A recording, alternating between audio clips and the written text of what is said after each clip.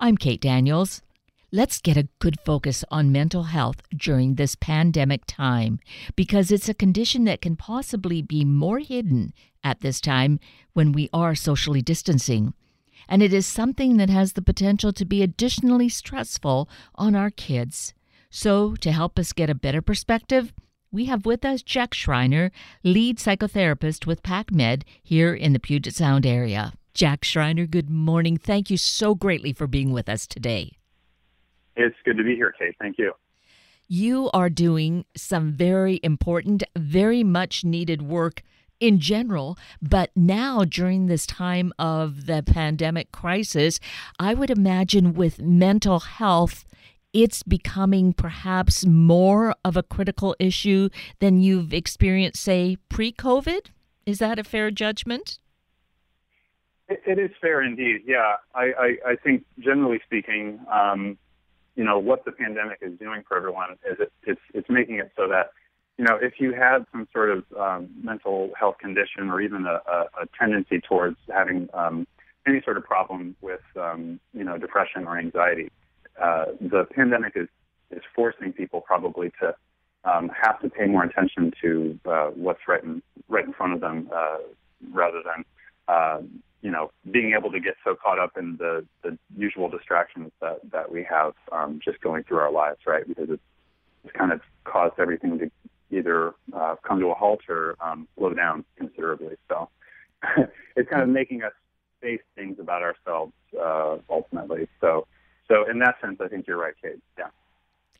So the reason that we are here this morning is because you do this very important work with Pacific Medical Centers here in the greater Puget Sound area. You are the lead psychotherapist. So tell us a little bit about what it is that you do within your work, the scope of your work.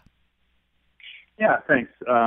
Well, I have been working as a mental health therapist for 12 years now, and 8 of those years have been at Pacific Medical Centers, or PacMed for short, of course. The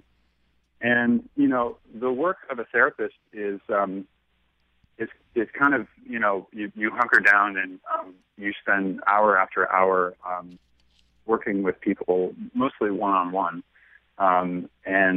Before the pandemic, the typical day-to-day existence of a therapist is, you're in your office and you meet with a person for about 45 or 50 minutes and you chat with them about their mental health problems and you work on those things.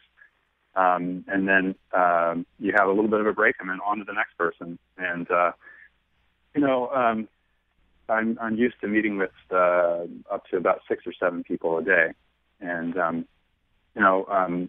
the conditions that we usually see come through the clinic are in the realm of depression and anxiety problems. And, there's a lot of variation within that. Anxiety problems, there are a lot of different ones that folks might be familiar with, right? You could kind of have anxiety about sort of general things in your life. You could have anxiety about social activities, so that would be social anxiety. There's also anxiety that can develop after going through a traumatic experience, and so that would be post-traumatic stress disorder. So we definitely treat all those kinds of things in the clinic. So you were mentioning that normally you would see 6 to 7 people a day. Is that still the case for you at this time? It is indeed. And in fact, because people are probably a little less busy, and obviously for some people who are furloughed or laid off, they're a lot less busy. People are actually even more kind of on it with keeping their appointments. Whereas in the past, it might have been more common for people to, sorry, I missed it. I forgot to come to the clinic today, and maybe missed their appointment. So, yeah, I've been very busy personally during this time. So definitely still 6 to 7 people a day, but now working virtually, of course. And that's a key part here is to make our listeners aware that if this is an area that they feel that they need some support in, that these opportunities still exist and they're being done virtually. And so having that shift, and we've been in this long enough now, Jack, what is your experience of meeting people virtually versus in person? Yeah, it's been a good challenge. Definitely took some transitioning on my part. I'm used to, over the last 12 years, I feel like I've really honed my skills of being present with people. There's just something that you get when you're practicing empathy with someone. There's just something about being in the same room with them that has a weight to it, that has a power to it, where sometimes when I'm with a patient and they're feeling some strong emotions, sometimes I don't have to say anything. They can just see that I am with them and understand and empathize just from my facial expression or something. Or even just from me bearing witness to what they're feeling without even needing to say anything. They can just kind of know that I'm there and that I'm not judging them. And that can be really therapeutic and healing for somebody. And so, yeah, it definitely was a challenge at first to not have the ability to be in the same room with someone and then, have my experience with them be more literally two-dimensional where I'm just looking at them on a screen. And even at the beginning, first couple of weeks of the pandemic, we didn't even have video therapy set up yet, so we were just using the telephone. No, it's been a challenge, but I am also surprised by how I've really adapted to it, and I think patients are really pretty okay with it. I feel like the quality of the sessions I'm having with people are pretty much comparable to what we had in person. Obviously, again, it being a little bit different with not being in the same room, but I think we're still able to really get to good, important material for people by meeting with them virtually. And so I'm glad that resource is there for us, and I think it's really helping people. And I am glad to hear that. And it's helping to kind of establish here, I think, a foundation as to what's available and how it really is working very constructively for people. Because here we are, I was thinking about the timing of this. I thought when we first started this back in March, it's going to be about a couple of weeks because that seemed like a lot of time. Now we're going into right. Now we're going into the third month. So this kind of has an effect on people, that isolation of the distancing. Are you finding that you're experiencing that? You're getting that input from people who might be reaching out to you? Yeah, by that, you're just wondering, does this end up being a theme for people that they're really being affected by the isolation? Yes. Is that what you're kind of asking? Yeah. Yes. Yeah, definitely. Although I want to say that there's just a wide spectrum of experiences for people, and I think it really how the lockdown is affecting people really depends on people's unique circumstances, right? So I'd say that especially in the Seattle region, there are some tech sort of people working in tech where, it was very easy for them to shift to working remotely. And they were able to keep their jobs because, for example, they're working for Amazon, and Amazon is doing pretty well during the pandemic, right? Because they can still do what they were doing before. And so that kind of person, they're not necessarily, I'm just speaking broadly here. Obviously, there's variation within these groups, but I think that kind of person with that kind of situation isn't necessarily, suffering as much during this time because, hey, no big deal. I'll just work from home. I've got a home office, and I can do my coding from home, and no big deal. But obviously, there are others who have been facing getting furloughed or laid off. And so the isolation is quite a different thing because it's isolation plus a lot of uncertainty about their finances and the future of their career and all that kind of stuff. So therefore, it's having that a negative impact on that portion of the population. Right, yeah. And then I wanted to say another thing, too. I think there's a variation in experiences depending on people's tendency before the pandemic to be more introverted or extroverted. And those are fancy words, but I think people generally know what that means. So it's like if you were more of a private person to begin with and weren't that reliant on a social life to feel happy, you're not feeling the weight of this as strongly as somebody who maybe, let's say, was single and living alone, but the way their way of feeling happy was to just go out and hang out all the time. That kind of person is really especially struggling, I think, at this time psychologically, because you can't rely on that anymore. And of course, there's still inability to connect with friends and family virtually, but it's just, it's not quite the same. And obviously we can talk more about that later in the conversation, but yeah. Right. So I think people's experience differs in that way too. Yeah.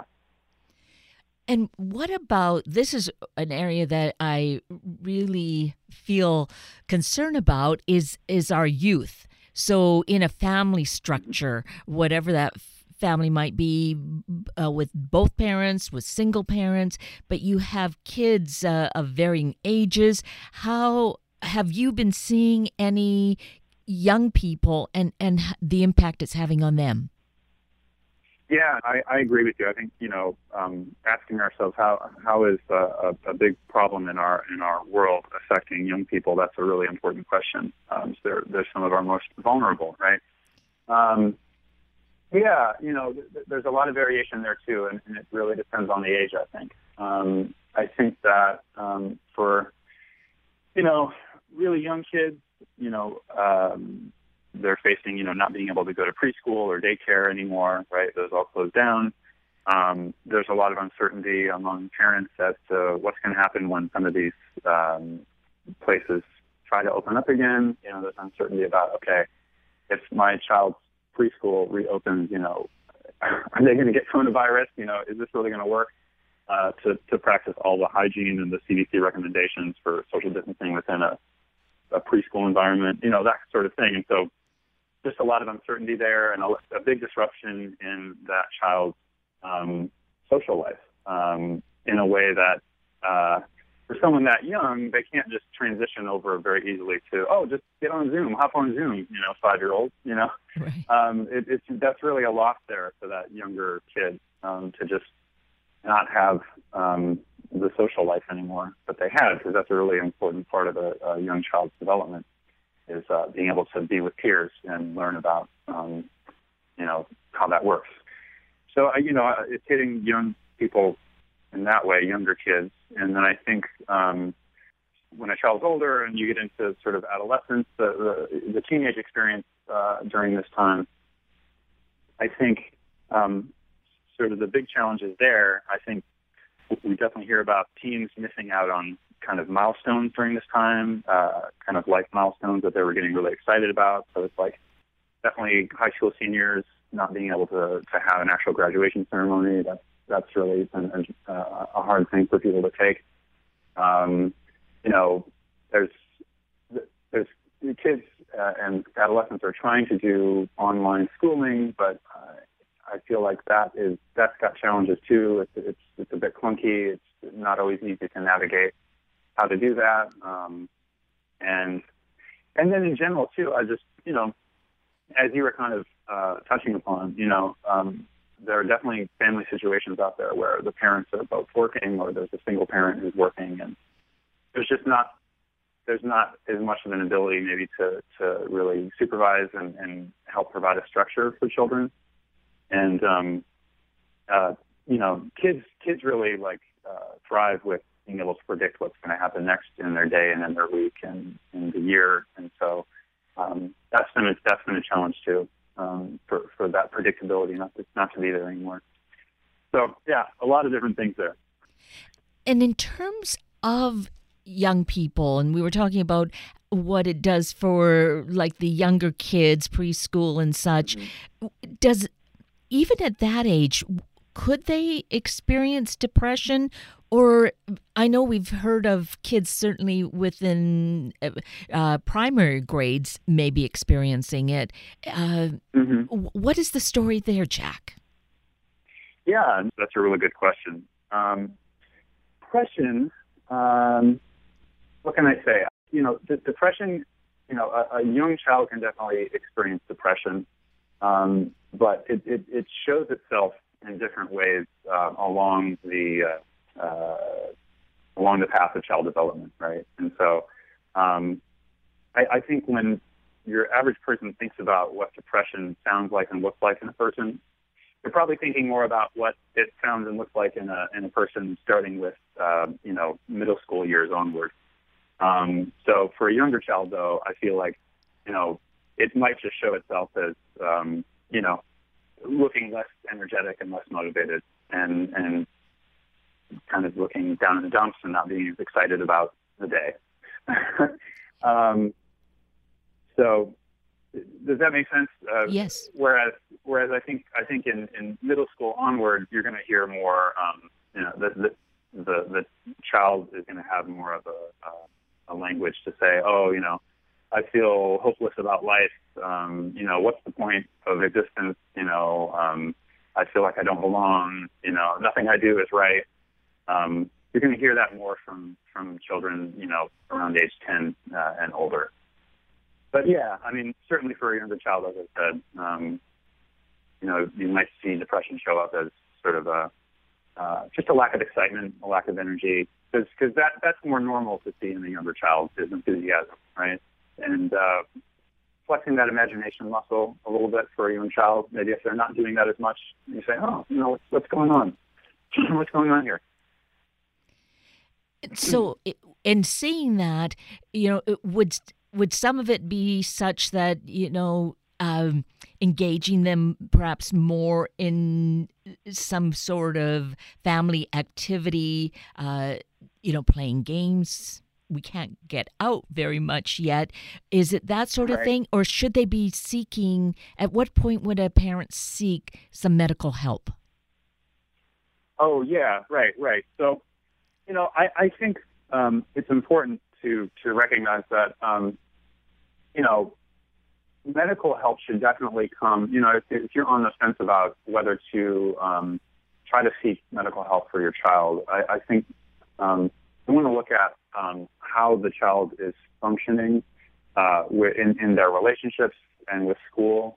And so if there are major problems with the way they're kind of able to function, at home per se, where the relationships with family members have really changed. We've just noticed a big change where they're just not communicating anymore, or their sleep or appetite is off too, and those are probably signs, because that's a functioning thing where you say, their way of showing up for life looks different now than it used to be. And then, for older children, it's like if their engagement with school seems to change a lot as well. That's another sign that, their school functioning has really deteriorated. It's time to seek medical help. And definitely for older children, too, and for adolescents, if there's any sign of self-harm or language from the young person that indicates that they might be struggling with thoughts of depression, that's definitely a clear sign that you should seek medical help for your child.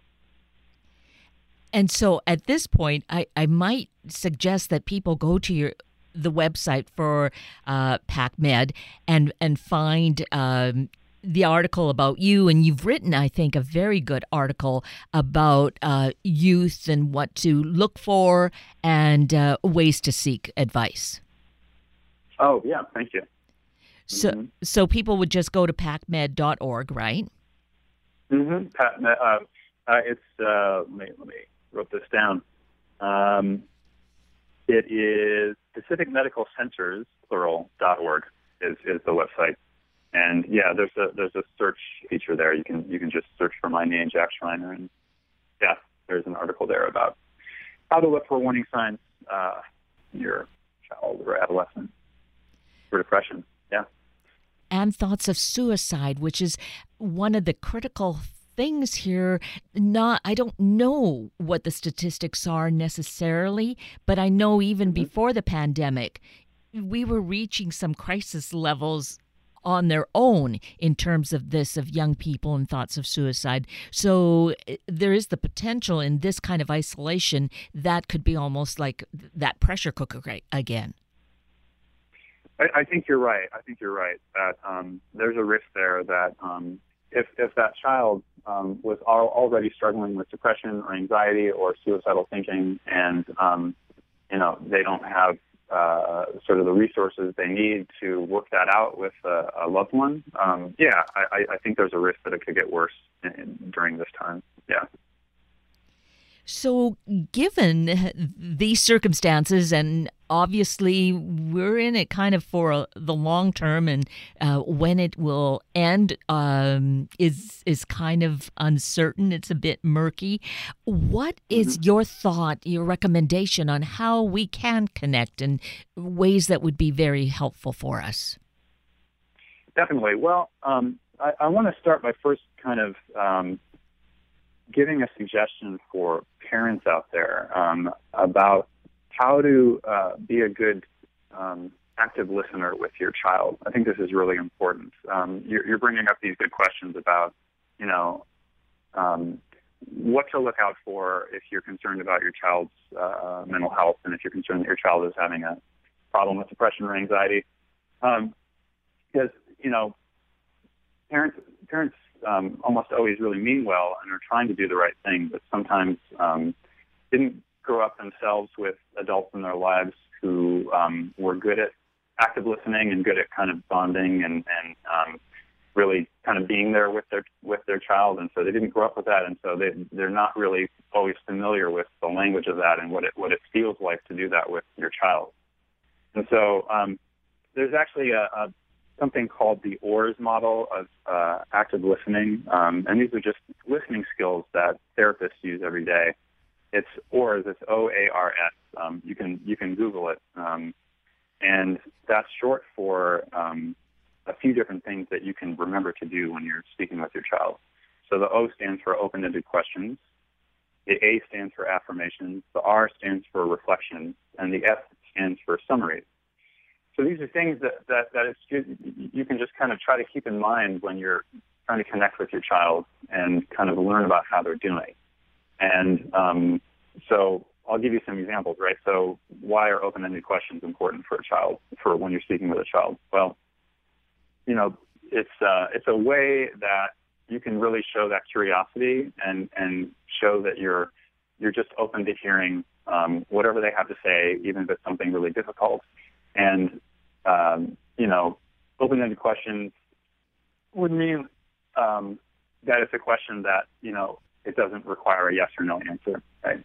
Mm-hmm. The A is for affirmations, and what are affirmations? That's basically encouraging statements. That's a statement that is really, a statement that is really supportive, saying, hey, I'm here for you. I'm here to listen. I really appreciate you. I really love you. Those are really important. Reflections, what does that mean?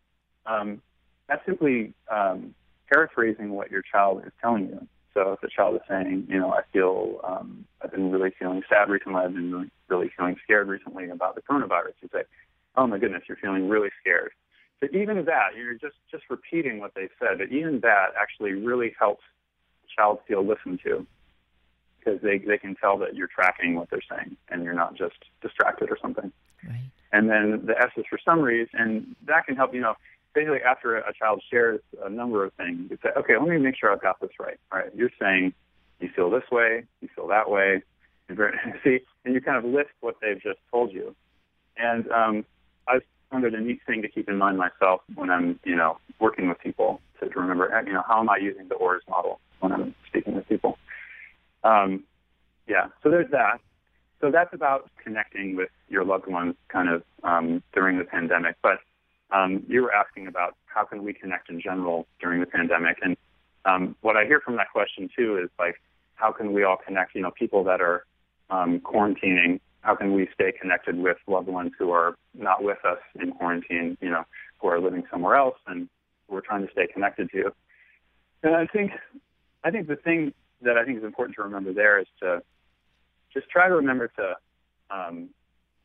share your stories with people, and when in doubt, use the telephone, use a voice call, use a video call, with whatever platform you like, whether it's Zoom or Google Meet or whatever it is, FaceTime if you have an iPhone. That's going to give you kind of a deeper interaction with your loved one, right? Versus just kind of texting or just using social media. Because this is just such an unusual and uncertain time, and I think it's a really good time to try to cultivate deeper relationships with people. And so I think in this time where you have to connect with people virtually, nothing really beats like the telephone, picking up the phone, or even honestly sending an old-fashioned letter in the mail. And, if you have kids, you can try to be creative with sending a letter and, do some artwork on it and make it kind of fun, make it like a project you can do with your child. But I don't know. These are some of the things I have in mind for how to stay connected with other people while we're still, on lockdown. Actually, I like that. I see this, Jack, as a kind of maybe moving back to a simpler time when we did write letters, when we did make, I agree. right? Yeah. Which maybe all of this is about helping us to kind of simplify. Maybe we were in too much of a fast forward mode and kind of rushing through life without really taking time with that proverbial stop and smell the roses kind of thing. I agree with you. I think that is one silver lining to this dark cloud is that it is kind of forcing us to simplify. You're right. Mm-hmm. And that isn't, though, to at all dismiss, how this can be really extra challenging for some people, not to discount that, and to know that there are resources. There are ways to get help, and help is constantly available, as we talked earlier on, right, Jack? That's correct. Yeah, there's plenty of help out there. There are plenty of mental health professionals who are available to work with you. So once again, let's give the website where people can get more information, and specifically, I'd love to have them read your article because I think there's a great information and insight there. Oh, thanks so much. Yeah, so the website again for PacMed is Pacific Medical Centers, plural, right? Centers.org. Great. And there you can search for the different clinics because there are a lot of them. Yeah, we have 9 locations for PacMed, and we have 16 therapists and 5 medication prescribers as well. And you said you're just mental health department. Okay, and you're just as busy as you were pre-pandemic. That's correct. We're staying busy. Virtual visits are available. Absolutely. Right. Yeah. Well, that is really good news in the sense of help being there when we need it. And Jack Schreiner, I really appreciate that you do this work, that you're so passionate about it, and that you did take this time with us this morning to provide these important insights. Well, thanks so much, Kate. I appreciate the time, and it's good to talk with you about it. Wonderful to connect with you as well. Thanks, Jack.